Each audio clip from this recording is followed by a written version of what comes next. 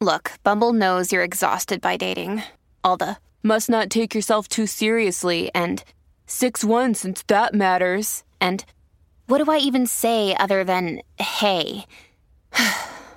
Well, that's why they're introducing an all-new Bumble with exciting features to make compatibility easier, starting the chat better, and dating safer.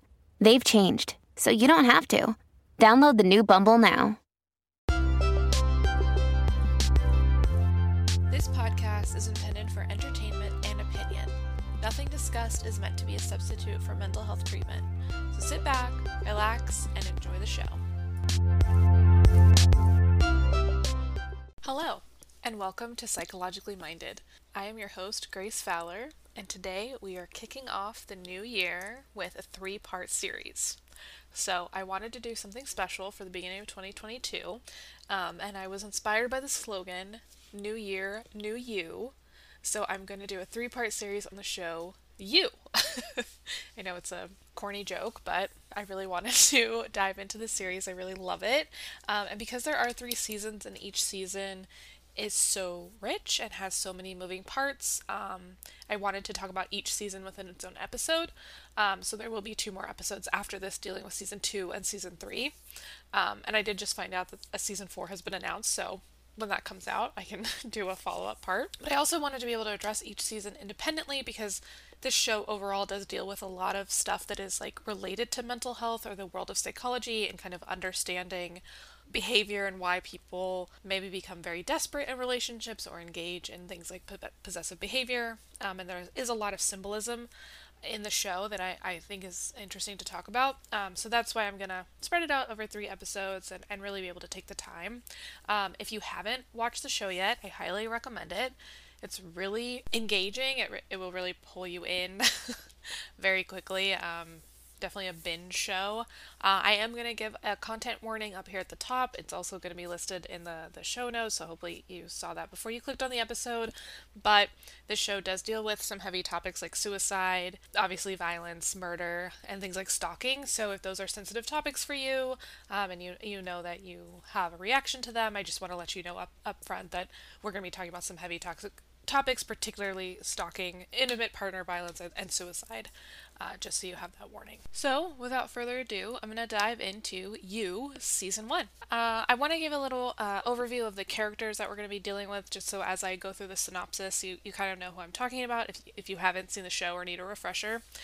So first things first, our main character, Joe Goldberg. He's who we follow through the series. He is also our narrator.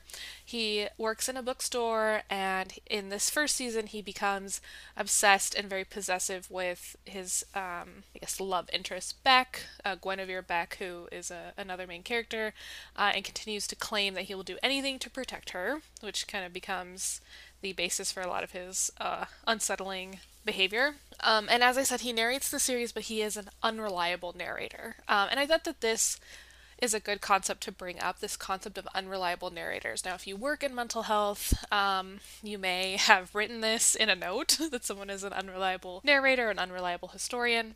And when we say that, or describe someone that way, we are really just saying that this person seems to tell a story about themselves that may not be true and seems to contradict more of the evidence in front of us. So how this plays out with Joe is that he is telling the audience through his narration that he is in love with Beck, that he just wants to look out for her, that he would never do anything to hurt her, but the reality is that a lot of the actions and decisions that Joe makes do directly hurt Beck, and ultimately, spoiler alert, lead to her death. So Joe is an unreliable narrator because what he says is not matching up with the reality of the world around him. And that can happen for a lot of reasons in the real world, right? Like, I think it's important to think about why would someone be an unreliable narrator, right? Particularly when it comes to mental health. So I think one reason is that sometimes when we're experiencing mental illnesses or mental health crises,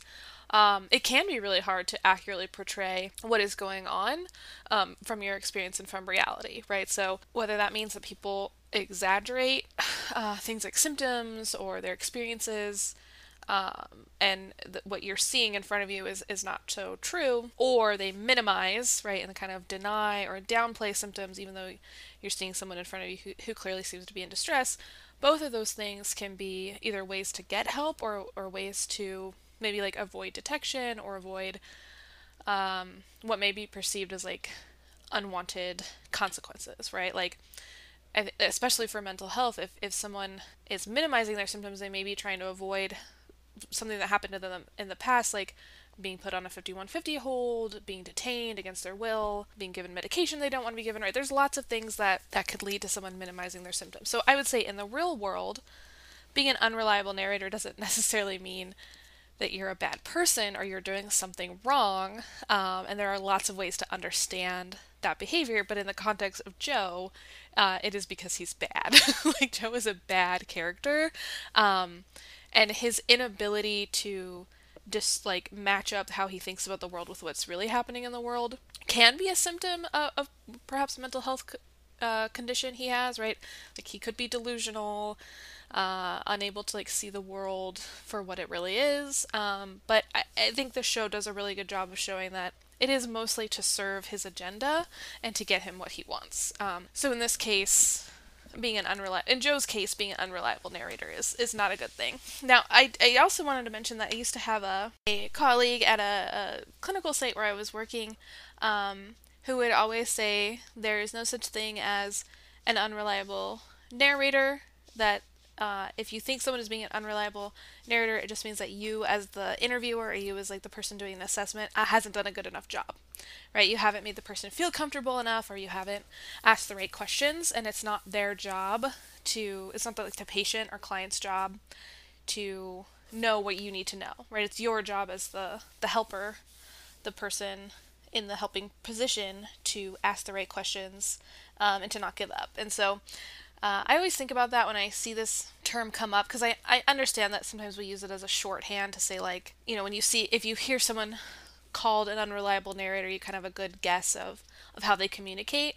And that's kind of a quick way to say it. But the reality is that I think what this colleague used to say is very true, that in reality there aren't unreliable narrators, that it's our job to really take time and ask the right questions, and not make people feel like they can trust you, but actually like gain people's trust so that they can tell you what's really going on. But that's my little like aside about the labels, right? Labels are can be good, but also can be damaging. So I think it's important to understand. So long story short, that's our main character, Joe, who we're going to be following around throughout the show, and we're going to learn a lot more about his character and his behavior as we go through the season.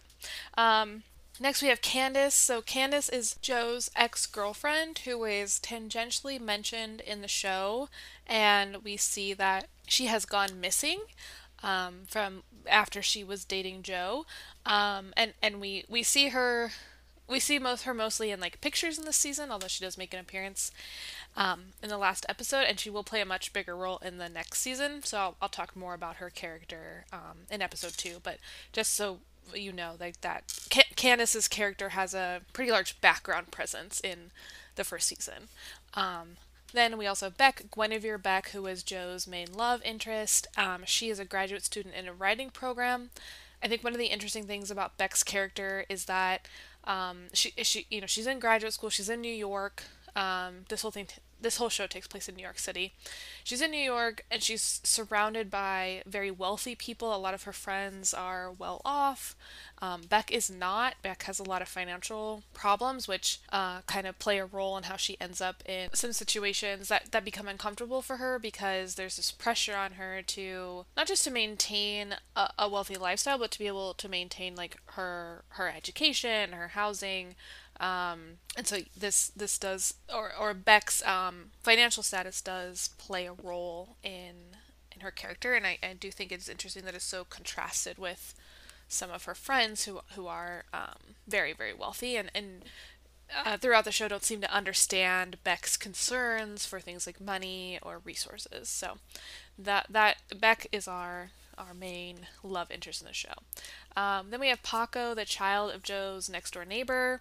Paco struggles with his abusive stepfather, and we often see him locked out of his apartment, kind of sitting on the steps in front of Joe's apartment. And Joe befriends him and often gives him books to read. So I mentioned Paco because I think it's important to see that one of the things that is maybe tricky or makes this show not so black and white in saying that Joe is a bad guy is the relationship that he develops with Paco. And he does superficially seem to demonstrate some level of care for Paco. He looks out for him, he checks in on him, he tries to bring him books that he thinks he will like or that will teach him something that Paco can use in his real life. And the reason I say it's superficial is that as we learn more about Joe, and in season 1 we don't learn too much about his childhood, but as we learn more about his childhood, I think it becomes clear that the reason that Joe relates to Paco is because Paco reminds him of himself, and he is only interested in protecting Paco because he sees Paco as an extension of himself, or maybe an opportunity to kind of reclaim his own childhood. And I think that if Paco did not resemble Joe's childhood experiences so closely, that Joe may not have cared for him or gone so much out of his way to take care of Paco. And it's not something that the show like really explicitly says, but I think that especially as I've kind of reviewed all of the seasons that I'm watching season 3, we're really getting to see a lot of Joe's backstory, and I think now for me it is really clear that Joe is unable to have meaningful connections with people. We see this in season 1 in so many ways, and so it doesn't make sense that he would have a meaningful connection with Paco when he can't have meaningful connections with any other people. And so I think it makes more sense that his interest or his protectiveness of Paco is related to more how Joe sees Paco as part of himself or part of his story, because Paco has such a similar upbringing that Joe had. So Paco's stepfather, his name is Ron. He's the next door neighbor. He's a parole officer, and he flexes that a lot when talking to Joe, and Ron seems to be one of the only people in the show that gets bad vibes from Joe, which I think is really interesting because Ron is coded as like this really bad guy. He's verbally and physically abusive to Paco and his mother. He seems to have some issues with substances, mostly alcohol. He's a parole officer. He doesn't have the greatest reputation, but he does seem to be able to gauge Joe's character and gets the sense very early on that Joe is not a good person. And I think this kind of dives into or kind of helps support why Joe is seen as such a good character or a compelling character by some audience members, why they're so drawn to him, is that the only person, or there's two people really who raise the flag about Joe, but and Ron is one of them. And so if one of the people raising the flag or warning bells about Joe is this like kind of piece of crap guy, then what does that say about Joe, right? That it's like, well, everyone else seems to really like him, or at least be neutral about him, but it's just this one bad guy that thinks Joe's not cool. And I think it kind of adds to that like unassuming nature of Joe, of like he's just kind of your everyday kind guy, and if the only people who don't like him are coded as bad people in the show, then there must be nothing wrong with Joe. So and that's what I find interesting about Ron. And again, I think that Joe has so many problems with Ron, and eventually Joe does kill Ron. And one of those reasons is that Ron represents male figures that Joe had in his life growing up. And again, he's only bothered by Ron because Ron so much mirrors his own past experiences. And if Ron was different from the men that were in Joe's life as a child, I don't think he would care as much. He wouldn't be invested. So again, Paco and Ron are really kind of stand-ins for Joe's childhood experiences. And I think Joe is trying to kind of reclaim or do things differently. But it doesn't work out for him, as we'll see. Okay, so our next character is Benji. This is Beck's boyfriend, friend with benefits. He just seems to be mostly sleeping with Beck, and he kind of refuses to commit to her in any serious way. He's a pretty stereotypical, like, wealthy hipster tech bro. A lot of his dialogue is about how he only drinks like organic beer or cold brew coffee. Like, he has a lot of very specific tastes. And he is not very nice to Beck, and seems to be mostly using her for sex. But so that's Benji. And of course Joe hates Benji because he sees Benji as an obstacle to him being with Beck. Then we have Peach Salinger, who is Beck's best friend. She is allegedly related to J.D. Salinger, so her family is like incredibly wealthy. We also find out later on in the show that Peach is sexually and romantically obsessed with Beck and is attempting to kind of keep Beck away from other relationships. And it also does seem to be insinuated that Peach cannot openly be a lesbian. Her family would be very disappointed in her, so it is set up to be a very like tragic, she's set up to be kind of a tragic queer figure. But she does ultimately become very protective of who Beck spends her time with. And I think, not just for selfish reasons. I think Peach is a nuanced enough character that the reason she's protective of Beck, it is influenced by her feelings for Beck, but I think also her friendship for Beck, right? Like she cares about Beck outside of just wanting to be her partner, or be like to be physically intimate with her. And Peach is the second person in Beck's life, or in the show, who raises red flags about Joe, and Peach does not like Joe, and of course Joe does not like her, and once he finds out that she is interested in Beck romantically, he sees her as a much bigger threat.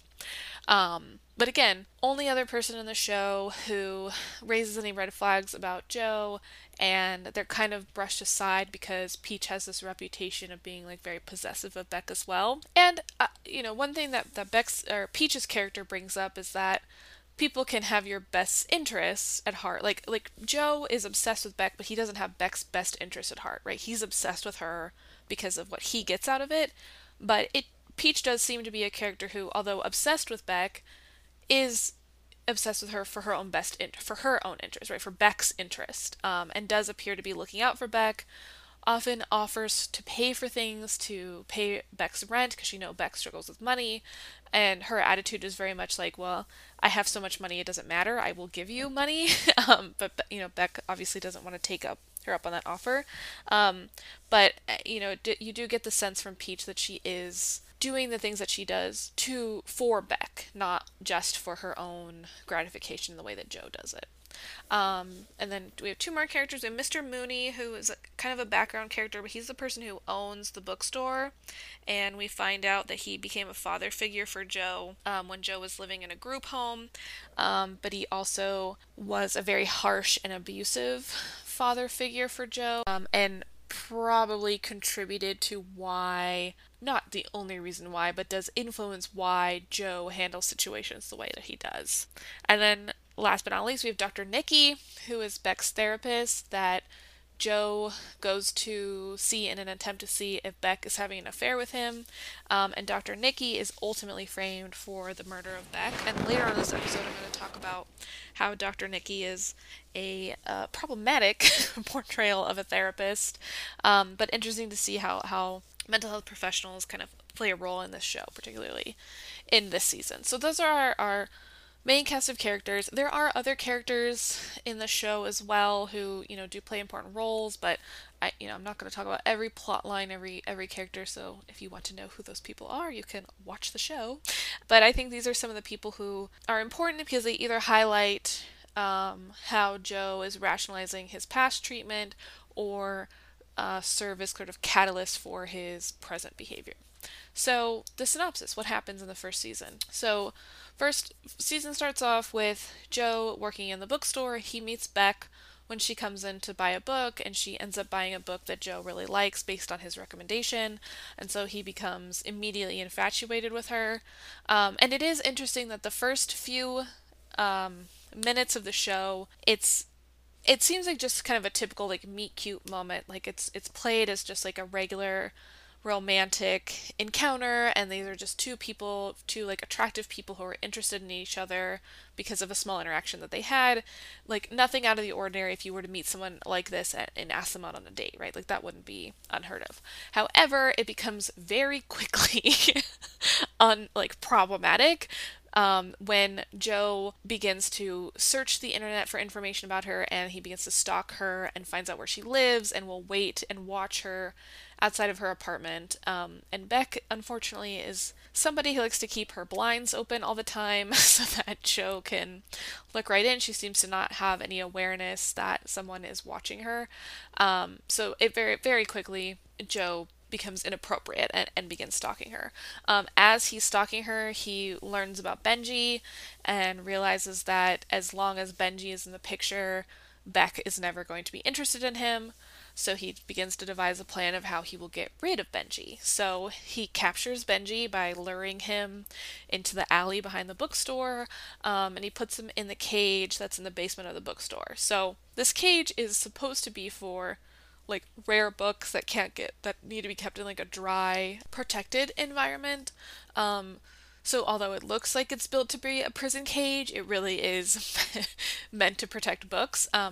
But throughout the series and throughout this season, we see that Joe frequently uses the cage to not just store books, but to capture people.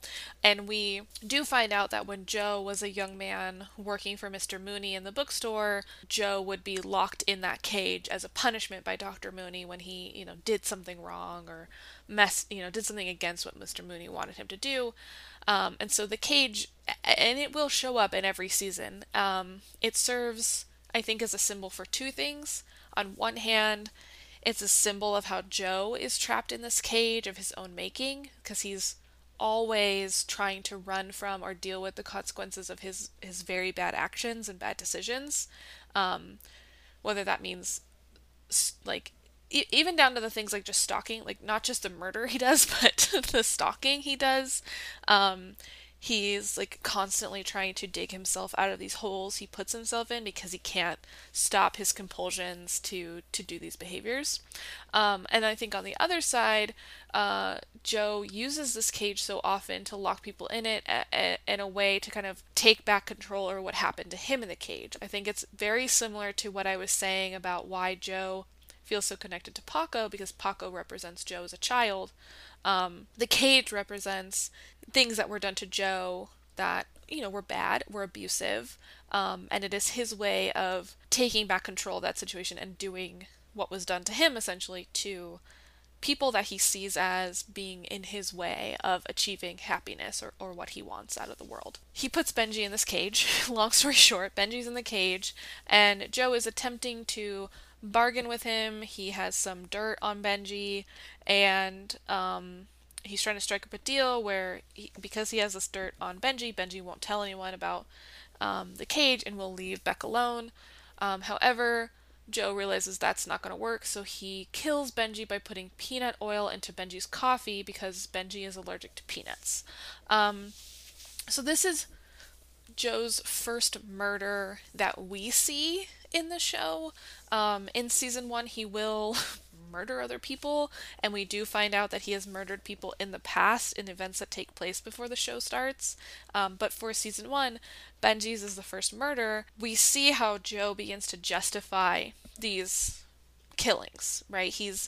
He, as the unreliable narrator, tells us that he had to get rid of Benji because Benji was bad for Beck, that Beck will be better off without him, and that really it's a net positive him killing Benji because he and Beck will be much happier. So now, of course, Joe has a body to deal with, so he's attempting to get rid of the body while trying to move forward with Beck. But Beck is a little more, I guess, open or egalitarian in her relationship style, so she's kind of at a point in her life where she's dating around. She's not really necessarily committed to one person, and so even though she is interested in Joe, she is still seeing other people, which of course angers him. And every time, there are a couple scenes where he tries to get close with Beck. He tries to, be at her house with her alone, but Peach kind of interrupts, and this makes sense after, when we retroactively learn that Peach is interested in Beck. It makes sense why Peach is always kind of showing up to foil Joe's turn, or Joe's attempts to be with Beck. But eventually, this episode ends with Joe and Beck finally getting together to have sex, but Joe prematurely ejaculates, and it's very disappointing for both him and Beck. And I think this episode, this is the third episode, this one really does a good job of showing how Joe reacts to being what he calls emasculated, or not what he calls, but I think what he would view as being emasculated. Like, between Peach and the premature ejaculation, these are two examples of like someone or something getting in the way of his ability to be with the woman that he's obsessed with, in a masculine way, right? Like, and Joe does not want to be traditionally masculine, like, especially in contrast to Benji. He wants to be kind, understanding, kind of like unassuming, non-threatening. Like, he wants to be, I guess, like a more gentle masculinity. I don't know what the best way to describe it is, but he doesn't want to be traditionally masculine, but he does react very negatively when he is prevented from engaging in what he would, I think, define as like kind of the core tenets of masculinity, right? Like being with this woman and especially being with her physically. And, you know, I think it is a moment of humor in the show of like, there's all this buildup and you did all this crazy stuff and you killed somebody. And then you have like 20 seconds of disappointing sex with this woman you've been obsessed with forever. Like, you know, and I think it's also kind of a sly hint at like, you know, sometimes we build people up in our minds and we think everything's going to be perfect and it's not. It doesn't mean that we need to like overreact and quit and murder. But you know, things don't always go the way that we plan. So after this kind of disappointing encounter in the next episode, Joe finds out that Beck is still in contact with her father, and throughout the show she's been telling people that her father is dead. But Joe only finds out that her father is still alive because he's still stalking her, even though they are more formally together or more formally dating. I don't remember at this point of the show if they are like dating, but moving more in the direction of being more like exclusive with each other. And so we see that even though Joe has technically gotten what he wanted, like he's dating Beck, he's getting her attention, he can't stop the behavior of stalking her and these more nefarious, like behind the scenes things that he's doing. He's not stopping even though he got what he allegedly wanted. And I think this also highlights how some of this stuff for Joe is compulsive, that I don't think he could stop it if he wanted to. And part of what makes him such a, I don't want to say evil, I don't like saying that people are evil, I know he's a fictional character, but I think part of what makes him such a irredeemable character is that he has these compulsions and he knows that he can't stop him by himself, but he's unable to ask for help or figure out like a solution. He's just like, well, I have these compulsions, so I better do them. So he follows Beck out to this trip with her father and his wife and children, and kind of finds out that Beck is relying on her father to support her financially, but there's some conflict there because her father has this new family and he wasn't around in Beck's life, and that Beck's father has struggles with addiction, and that's why he wasn't in her life. So all that to say is that Joe could have learned these things about Beck if he took his time, built her trust, you know, was able to be someone she could confide in, but instead he wants to shortcut all these things that we have to build up to within intimacy, and he wants to know all these things about her, so he just follows her around to get all their information. And also, I didn't mention this before, but he does this thing where he breaks into her house and he takes her old phone so it's synced up to her computer so he can see her messages. Like, he sees what she's texting people, which is on one hand how he's able to follow her, but also how he's able to know like what she's saying about him because he's reading her text messages. So again, from the very beginning, Joe is not able to just like relax, slow down, and let trust build within the relationship slowly and organically. He's trying to like fast track a lot of these things because he needs to have control over the relationship and over Beck. So after this episode where Joe meets Beck's father, we move into the next episode where it becomes clear that Peach is really ramping up her attempts to separate Joe and Beck. She's kind of always in the middle. She's taking up a lot of Beck's time. So of course Joe naturally starts to feel threatened by her. So his plan is that he's going to try to kill Peach, and he first attempts by hitting her on the head with a rock while she's running through the park. Like straight up in the middle of Central Park, he decides to just bash her head with a rock, which is like, what a great plan, Joe. That's definitely gonna go well for you. And she doesn't die, so now she's taking up even more of Beck's time because she's just been assaulted in the park and naturally wants her friend around her. And because they're spending so much time, Peach and Beck together, Joe is able to go through Peach's laptop and he finds, I don't know if it's like erotic literature or just like diary entries, but he finds stuff on Peach's computer that suggests that she is romantically and sexually interested in Beck, and has been for a long time, and is trying to like keep Beck from Joe so that Peach and her can be together, and that she's going to take Beck on this trip to Paris in an attempt to kind of like romance Beck away from Joe.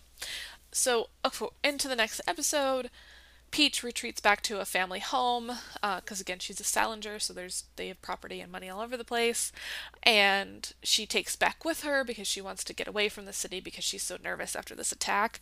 And again, this is a situation where it's like it tracks, like it makes sense that Peach is nervous or feeling vulnerable, but she's using it to manipulate Beck. And I think the show is trying to basically show us like although Peach may have different motivations and maybe less nefarious than Joe, both of them are manipulating Beck, and it is not beneficial, and in fact kind of demolishes the relationship that Beck has with both Peach and Joe because of this manipulation. Because although Beck doesn't seem to be very situationally aware, she is aware that she's being manipulated. Like she starts to realize what is happening. She's just seen as like or shown as this like very kind-hearted person who kind of can't say no to anyone. But anyway, Peach and Beck retreat to this family home, and of course Joe can't leave them alone, so he stalks them because he's afraid that Peach and Beck being alone will mean that Peach will seduce Beck away from him. Again, he's showing that he doesn't trust Beck inherently, right? Of like trusting Beck to be able to say like I'm not interested in you and I just want to be your friend, and that Beck and Peach have been friends for a long time and nothing has happened, so why would all of a sudden something happen because you're in the picture? He's just not trusting her. So he stalks her, and he hits his head climbing around, and he kind of starts to hallucinate. He has like, I guess he has like a concussion or something. So he's hallucinating and he's trying to sneak his way around this house, but he's like dizzy and having some flashbacks. And interestingly enough, this trope of Joe either getting a head injury or ingesting some sort of substance or something happening to him where he starts to lose consciousness, this reoccurs across each season. And I think it serves to illustrate that no matter what is going on, whether Joe is like about to die or ill or on drugs, he is so single-mindedly focused on possessing and controlling the object of his attention that he cannot be stopped, right? Like he'll be bleeding internally in his brain and he won't be stopped. He's like still gonna fight through it. While he's sneaking around in the house, Peach invites a male friend over and she tries to initiate a threesome with herself, Beck, and the male friend, but Beck gets upset because she just isn't interested in doing that and thought she was just there to support Peach, after this assault. Beck gets upset and goes to leave. Peach finds out that Joe is in the house because he's, not doing a good job of hiding because he's hallucinating. And she attempts to shoot him, but through a series of very tense chase scenes, Joe is able to trick her, get the gun from her, and kill her, and he fakes her suicide. So this is why I said a content warning for suicide at the beginning, because, Peach doesn't herself do it, but it is made to look that way, and Joe even fakes a suicide note. And so I think with Peach's death, we really see that Joe has no limits to what he will do, because it will hurt Beck. Like, killing Peach will obviously hurt Beck, right? And his whole narrative is that he doesn't want to do anything to hurt Beck. Peach being dead will hurt her feelings, but Peach committing suicide or dying by suicide is going to hurt her feelings even more, because naturally Beck is going to blame herself for what happened, that she wasn't a good enough friend, she wasn't supportive enough, this is the kind of death that would really impact someone like Beck, who is very close to Peach, and they had just had this fight. You know what I mean? Although I understand Joe is giving his motivation of like, oh, I'm doing this to protect Beck, he's not. He isn't. And obviously, killing people isn't protecting Beck. But not only is he just killing people, but he's framing things, and he's putting things together in ways that will hurt Beck even more than if he just essentially left her alone.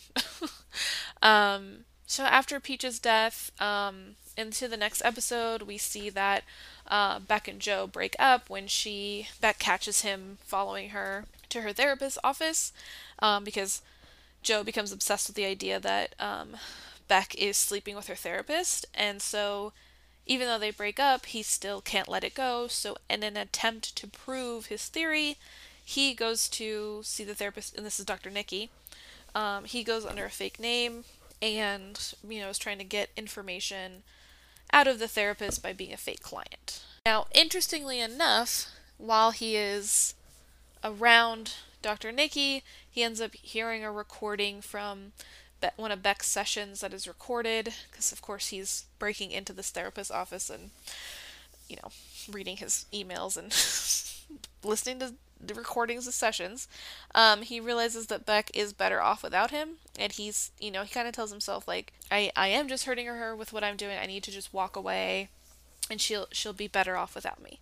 So Beck and Joe are kind of going their own separate ways. We move into the next episode where we see that it's been about 3 months. Joe has started dating someone new, who I believe is actually the babysitter, Paco's babysitter. So he really just loves to date people that are convenient to him, that just are in his life already. And Beck is still seeing Dr. Nikki and kind of working through her relationship with Joe. They run into each other on the street and start to flirt again and eventually get back together. So we have a brief respite where it seems like maybe Joe is getting it.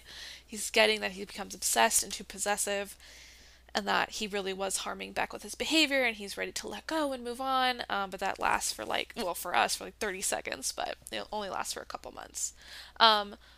Moving into the next episode, we finally get to find out what happened to Candace, who has been mentioned off and on throughout the series, or throughout the season, and it's been insinuated that Joe killed her, because she just vanished one day. But people, can't pin it on him because her social media accounts still post, and it looks like she went to, I think, Italy. But we can see the flashback. Candace was cheating on him. She was having an affair, so he killed the man that she was having an affair with by pushing him off of a building, and then he attempts to kill Candace. We later find out that he didn't do a good job, and he went to bury her body, but she was still alive, so she was able to kind of dig her way out and escape. We also come to realize that Joe is not new to this impulse or compulsion to kill people, and that Candace and the man she was having an affair with are probably not even his first murders. He also confirms from Beck in this episode that she was having an affair with her therapist, so Dr. Nikki was sleeping with her. Then Beck and Joe confess their love for each other, and it seems like it's going to end on a high note. He's going to get the girl. They're being honest with each other.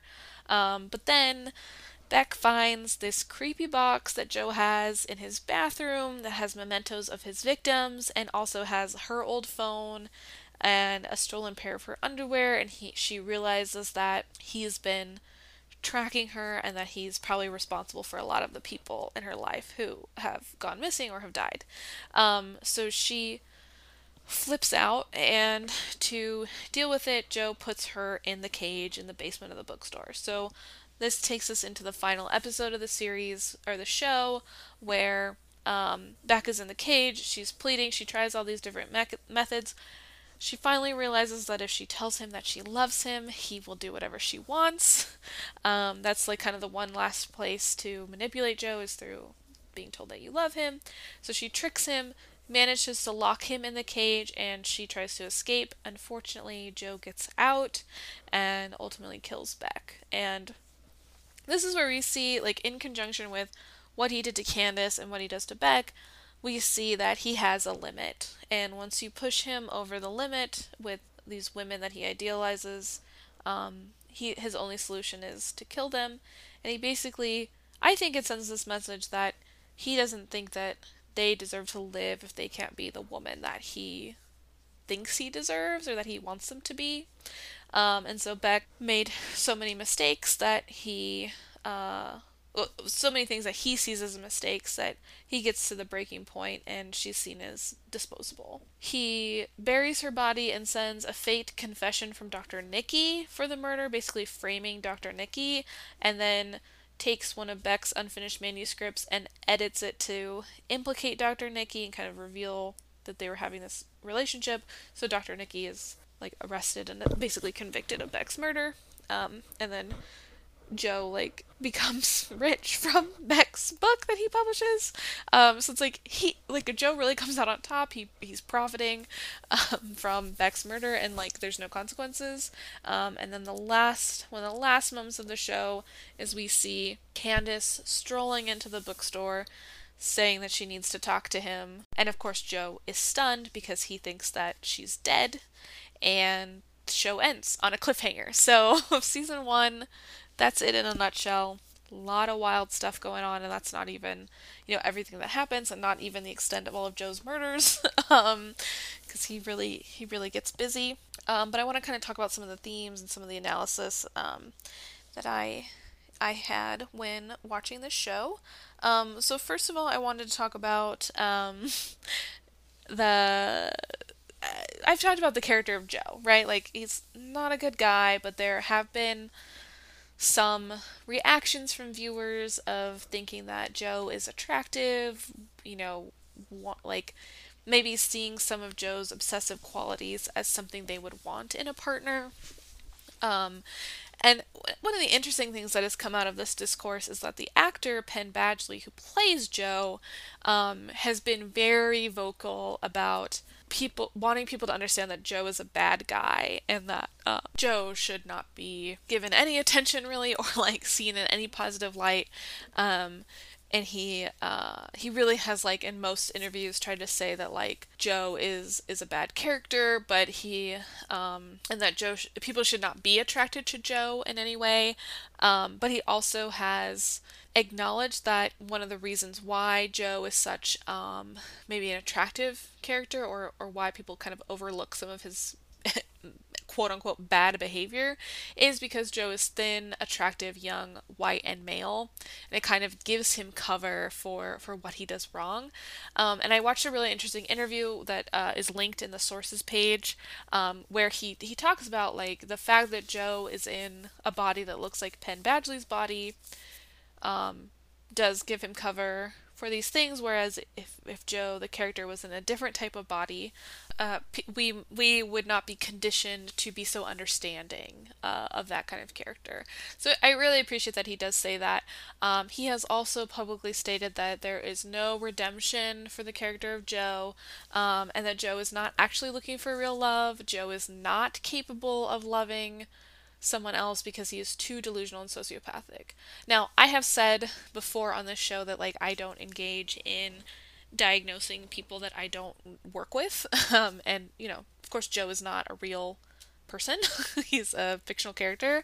And so, I don't want to say anything conclusive like Joe has, diagnosis X, Y, and Z, because he's a fictional character, and he can't gather any more information about it. But I will say that Joe does display some things that we can use the language of pathology to understand. And although sociopath is not a official like diagnosis in the DSM, and just calling someone delusional is again not a diagnosis, I think that there are elements of Joe's character that speak to maybe a thought process that is mismatched with the reality that he sees in front of him, and he does appear to hold some, I guess we could call them like erotic delusions, because he has this belief that if he does X, Y, and Z, protects the woman he's obsessed with, then that woman will love him, and he's kind of entitled to that love. Which it's, I think you could argue that that is a delusion. And he does seem to have kind of a willful disregard for people's feelings, wants, or desires, even in the context of people that he says he loves, right? Like, he does not have a lot of regard for what Beck's desires and wants are, and seems to think that he knows what's best for Beck, and doesn't seem to want to allow her to make the mistakes that she's going to make as a young woman who is trying to figure out her life, because I believe she's only in her 20s in the show. And again, although that wouldn't be, we wouldn't call someone a sociopath because it's not a diagnosis, that disregard for other people's wants and needs is a kind of a hallmark of what we would call antisocial personality disorder, where the person experiencing this type of disorder would not be able to always weigh other people's needs, and may act in ways that disregard that. Now, Joe's presentation is very unique because he is doing it from this context of believing he's protecting someone, which is a little bit different than like a classic presentation of antisocial personality disorder, where the person may not have any additional reasoning for why they violate the rights of others. They may just do it based on like trauma in their past upbringing, and the factors that kind of go into why someone may develop a personality disorder. But all that to say that I think it is really interesting that the actor has been so vocal about, hey, this is not a good person. Joe is not a good character, and I think that him continuing to bring that approach is really helpful in him continuing to play this character over the seasons, and not getting caught up in what could be a very romanticized view of this very disturbing behavior. So some of the central themes we see in the show, obviously, is about stalking. I did want to share some statistics about stalking just so that you are informed about this type of behavior and can see why when Joe does it, it's not romantic and it is very dangerous. We do see from the beginning of episode 1 that Joe is willing to follow his crush, the object of his affection, anywhere, and he has no reservations about pretty blatantly spying on her, even going so far as to break into her home and hack into her technology, her social media pages, and her communication methods. So some facts about stalking, just so we realize that it's more common than just this one-off situation displayed in the show. Up to 7.5 million people in the U.S. will be stalked within a 1-year period. 1 in 6 women and 1 in 17 men have experienced some form of stalking in their lifetime. Stalking can include the use of technology, including installing listening devices in someone's home, cameras, or GPS devices on their person or vehicle. The majority of stalking victims are stalked by someone they know, and I do think it is important that Joe's stalking is in the context of someone that he does, at the beginning he just initially meets Beck like once, but he continues to stalk her even as their relationship grows deeper. And I think that this fits in with the profiles of people who engage in stalking, is that they are more likely to do it of someone that they know. And unfortunately, stalking is often a side effect, symptom, consequence of intimate partner violence. And so we may see that in relationships where there is some sort of intimate partner violence, whether it's emotional, physical, or verbal, that stalking is likely to occur in those situations as well. About 2/3 of stalkers will pursue their victims at least once a week, although many of those will engage daily and using multiple methods. So we see that with Joe as well, of that if he's not able to physically follow her around because he still has to go to work and, at least have the facade of a normal life, he is using like technological methods to keep track of her when he can't be physically present to keep an eye on her. So again, it fits into what we see in the data and the numbers of what is reported about stalking. That being said, 78% of stalkers typically use more than one means of approach, and weapons are used to harm or threaten victims in 1 out of 5 cases of stalking. Now, we don't really see Joe going to threaten Beck until toward the very end, when his opinion of her has shifted and he is no longer seeing her as an object of affection, but as someone to be punished, because he ultimately kills her. We don't see him before that use any weapons against her, but he does use that against Peach, and he is and essentially stalking Peach as well, which I think fits in with that. Most stalking victims, they know the person stalking them. It doesn't have to be an intimate partner. Sometimes it's just like an acquaintance. And so he knows Peach through his relationship with Beck. And so even when he's engaging and stalking her, it is because she's known to him. And I think this helps us to continue to illustrate that, Joe, there is a streak of what we could call narcissism in Joe, where he really is uninterested in people who are not beneficial to him or aren't in his orbit. So, like, for example, I mentioned before, like, I don't think he would care about Ron and Paco if they didn't so closely mirror his own experience, right? He's not interested in some of Beck's other friends that aren't as I guess, as much of a threat. Like, 'cause she does have other friends and other people in her life that she's interacting with and that we see, and Joe doesn't see them as much of a threat as he does see Peach as a threat, and so he's not engaging in things like stalking of her other graduate school classmates or her professors or her other friends, or even once he knows her family members where they are, he's not engaging in stalking them. But because he sees Peach as a threat, he is going to engage in this behavior. And it may be compulsive. He may not necessarily have 100% control over why he does these things. But I think it does illustrate this like narcissistic streak of Joe, of that if it doesn't directly affect him and by extension Beck, because he's made her a part of himself by being obsessed with her, then he doesn't care about you. He really could care less about who's walking around him. He's not interested in like the pain and stories of other people if they are not connected to him or to Beck.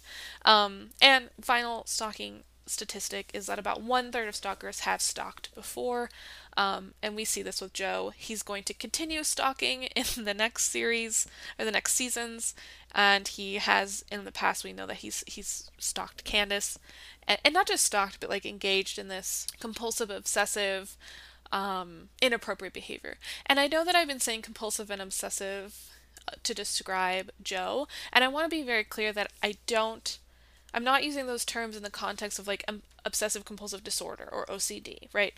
There are people who maybe have a diagnosis or have behavior that kind of maps onto the cluster of traits we associate with obsessive compulsive disorder, and those people are not going to be violent. They're not going to, violate rights of other people. They may be suffering due to some of the consequences of their illness, but it doesn't mean that they're bad people, and that I don't think Joe would meet criteria for OCD if we were going to play the diagnosis game, but that I think that he has some tendencies that can be best described as becoming obsessed or very fixated with a person, and then being unable to stop himself from engaging in certain behaviors to pursue that person.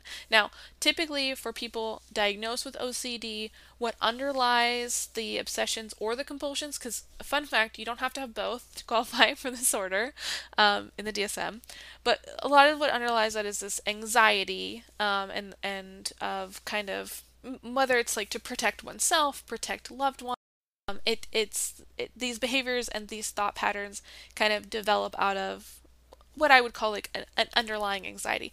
Joe's behavior, although maybe anxiety driven based upon his childhood and his most likely very disorganized attachment, his behaviors are not necessarily driven out of like a fear or concern for the other person, but of a kind of a fixation on how the other person is impacting him, right? Because again, he's narrating to us, and it becomes very clear that his opinion of Beck is very important to his understanding of how they would be in a relationship together. And once she begins to be seen as like an undesirable object to him, she's made too many mistakes, she's not exactly the woman he wanted her to be, he's done with her. He turns. There's no long-lasting anxiety to care for her once she has sort of cross this invisible line he puts in the sand. So that's why I think it is different, and I know that I'm using the words because I think those are the best way to describe obsessions and compulsions,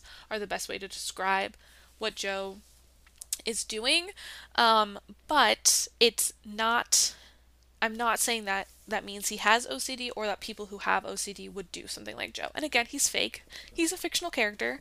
But I do want to say that, and just, can I give a shout out to anybody out there listening who is diagnosed with OCD? I want you to feel seen and understood, and to not feel like what you're going through is an inherently bad thing.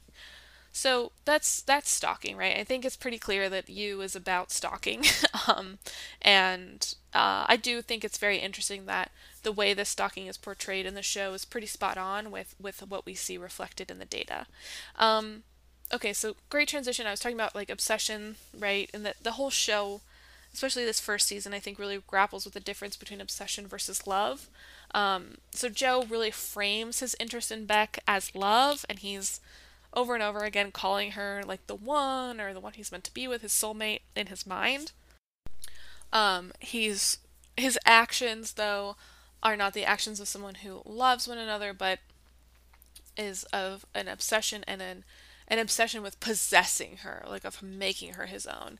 He also demonstrates over and over again over the show that he's unable to tell the difference between love and obsession, and I think that really plays out with the way that he's unable to let her have relationships with other people, whether it's platonic or not. Like he, especially even with Peach, as complicated as that relationship is, for Beck, Peach is a very dear friend, and Joe is really unable to manage himself when Beck is around Peach, because he is misinterpreting his obsession with her as love. But if he truly loved her, he would be able to build trust with her and be able to understand why Peach is so important to her, and why Peach should still be in her life. Now, Beck setting boundaries with Peach, I think, is another issue. And if you have a friend who is continuously crossing your physical boundaries and trying to seduce you in the way that Peach is doing to Beck, that I think that can also be a bad thing, and there are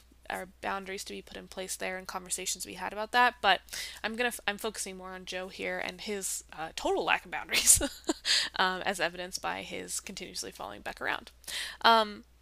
We also see, again, like I was saying before, there's this idea of like he has this invisible line. So his obsession with the women in his life is very conditional. So there is the opposite of unconditional love. There are conditions to his love, and he seems to have almost like not invisible, but like a mental tally of mistakes that women have made. His narration when he talks about Beck mentions this, like there's a scene where she gets a little too intoxicated at a bar, and of course he's there because he's following her, and it mentions in the narration like, okay, well, maybe we won't do that again, like maybe we don't have to do that, Beck, we could stop getting too drunk. He kind of counts that against her, and he seems to have this like limit where he only tolerates so many of those mistakes. And we see between the way he treats Beck and the way he treats Candace that there are only so many of those things he'll allow, and his pattern is that when that line is crossed, his answer is to kill. Now, it's both Candace and Beck, it's revealed that they have had affairs and have cheated on him. It is shown that Candace and him weren't very serious, so he's kind of escalating it, but and Beck appeared to be having an affair with her therapist after she broke up with Joe, or maybe there was some crossover, but I think for some people, infidelity is a very hard boundary, and they would terminate a relationship for that.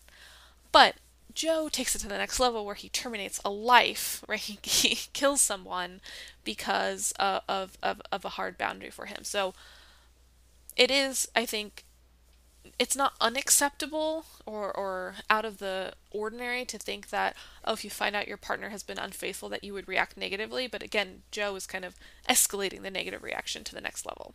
I think one of the key differences for why Joe becomes obsessed with women and isn't able to love them is that he's primarily driven by jealousy. I did find this very interesting article that's linked in the sources page about the theories of jealousy, and that there may be different types. And basically a lot of the theories boil down to two main types of jealousy: more reactive types, which are jealousy that arises in reaction to finding something out. So finding out that your partner cheated, reacting with jealousy, and then proactive jealousy, which is like this nothing has happened yet, but you are engaging in behavior and attempting to prevent your partner from having any type of potential contact or interactions with like extramarital partners or extra relational partners. Some authors have even argued that some people have dispositional jealousy, which would be like their personality is geared to being more jealous, and acting more jealous regardless of partner behavior. So we have reactive, proactive, and then dispositional jealousy. I think Joe kind of displays all three. Like, he does react in a jealous manner when he is told about his partner's infidelity. I would say, though, the majority of what he does is proactive jealousy. He is, whether that means just murdering men or women that get close to his partner, or through stalking and manipulating their technological devices, he's doing everything that he can to kind of like create a buffer and like drive that person to him. But I think we could also argue that Joe's disposition is to jealousy, and he's quick to jump to the worst conclusion, which I think is getting in the way of him being able to develop like a truly loving and trusting relationship, because he's always going to be suspicious or second guessing the behavior or actions of his partner. So I think for me that makes the most sense for why Joe is unable to truly love someone else, and why he is so stuck in this like obsessive pattern is this jealousy. And he's probably dealing with all these multiple types of jealousy, although I would vote for proactive jealousy as being the most prevalent in the show, in his presentation. And then lastly, I've kind of talked about this throughout, but like the presentation of mental health professionals in the show, particularly in season 1, we have Dr. Nikki, who, interestingly enough, is played by John Stamos, which was a big surprise to me when he appeared on the screen when I was watching the first season. But he, the way the character is played is he kind of leans into this like stereotypical trope of a therapist, particularly like an older male therapist who uses his position to have sex with his younger female clients. And when Joe is seeing him, they're very contrasted. Of like, Joe is, like I said before, is presented as like wanting to display his masculinity in a different way, whereas Dr. Nikki is portrayed as like pretty traditionally masculine. And kind of an icky thing is that like Joe goes in and pretends to be gay. I don't know if that was super necessary for Joe to like pretend to be gay to like throw Dr. Nikki off the scent. But it's really contrasted, like the way that they portray their masculinity, and I think that's one of the things that kind of eats at Joe is like, well, this Beck seems to go for these more traditionally masculine guys, and Joe's trying to be like the perfect like gentleman, and it's not working. Like it really is this trope of like nice guys finish last, right? Like she's always gonna go for the bad guy or the mean guy, and she's never gonna go for little Joe in the corner. And I don't want to say that it doesn't happen. Like, it does happen that, unfortunately, people of all genders who are in helping professions, therapists included, will violate ethical boundaries and have sex with their clients. But I'm making it clear here that it is unethical. There is no situation in which it is okay for therapists to have sex with their client. And although Dr. Nikki, of course, doesn't deserve to go to jail forever for a crime he didn't commit, like, 'cause he did not murder Beck, it's sort of like karmic justice that he does get consequences for having an affair with his patient. And I think it's also clear that this is not the first person that Dr. Nikki has done this with, and that if you are under the care of a therapist or a mental health professional right now, I just want to be very, very clear that at no point does professional therapy include sex or any sexual content, or not content, but contact. You can talk about your sex life with your therapist and, questions and process whatever you need to, but your therapist should not be bringing sexual contact to you, or even initiating like inappropriate sexual content that is it relevant to your work together? So if you ever do find yourself in a situation where a mental health professional or any helping professional is kind of crossing that boundary, I really, really, really want you to know that you can be empowered to report that person, that it is not appropriate. There's no justification for it, and they, as the authority person or the person in a position with more power, should know better and should know that it is unethical, and quite frankly can cause them to lose their license. So, just a little public service announcement there. I don't like to see therapists portrayed this way, because I think that sometimes a lot of our media portrays mental health people in a very negative light, which can discourage people from going to seek therapy. But I also do think it is important to acknowledge that this happens and that it's not a good thing. It should never be portrayed as like particularly romantic, or, like, oh, these are just two people who are so attracted to each other that they can't be held back by their professional constraints. Like, no, it's not that. And that, Dr. Nikki deserves some comeuppance. Not going to jail for a murder he didn't commit, but some karmic comeuppance for, crossing the line in this way. So that being said, I think that really wraps up season 1. Season 1 really sets the tone for us of what Joe's pattern is. Joe also has this uncanny ability to constantly get away with very heinous crimes, and the amount of people that he murdered over the season, it is truly astonishing that he never got caught.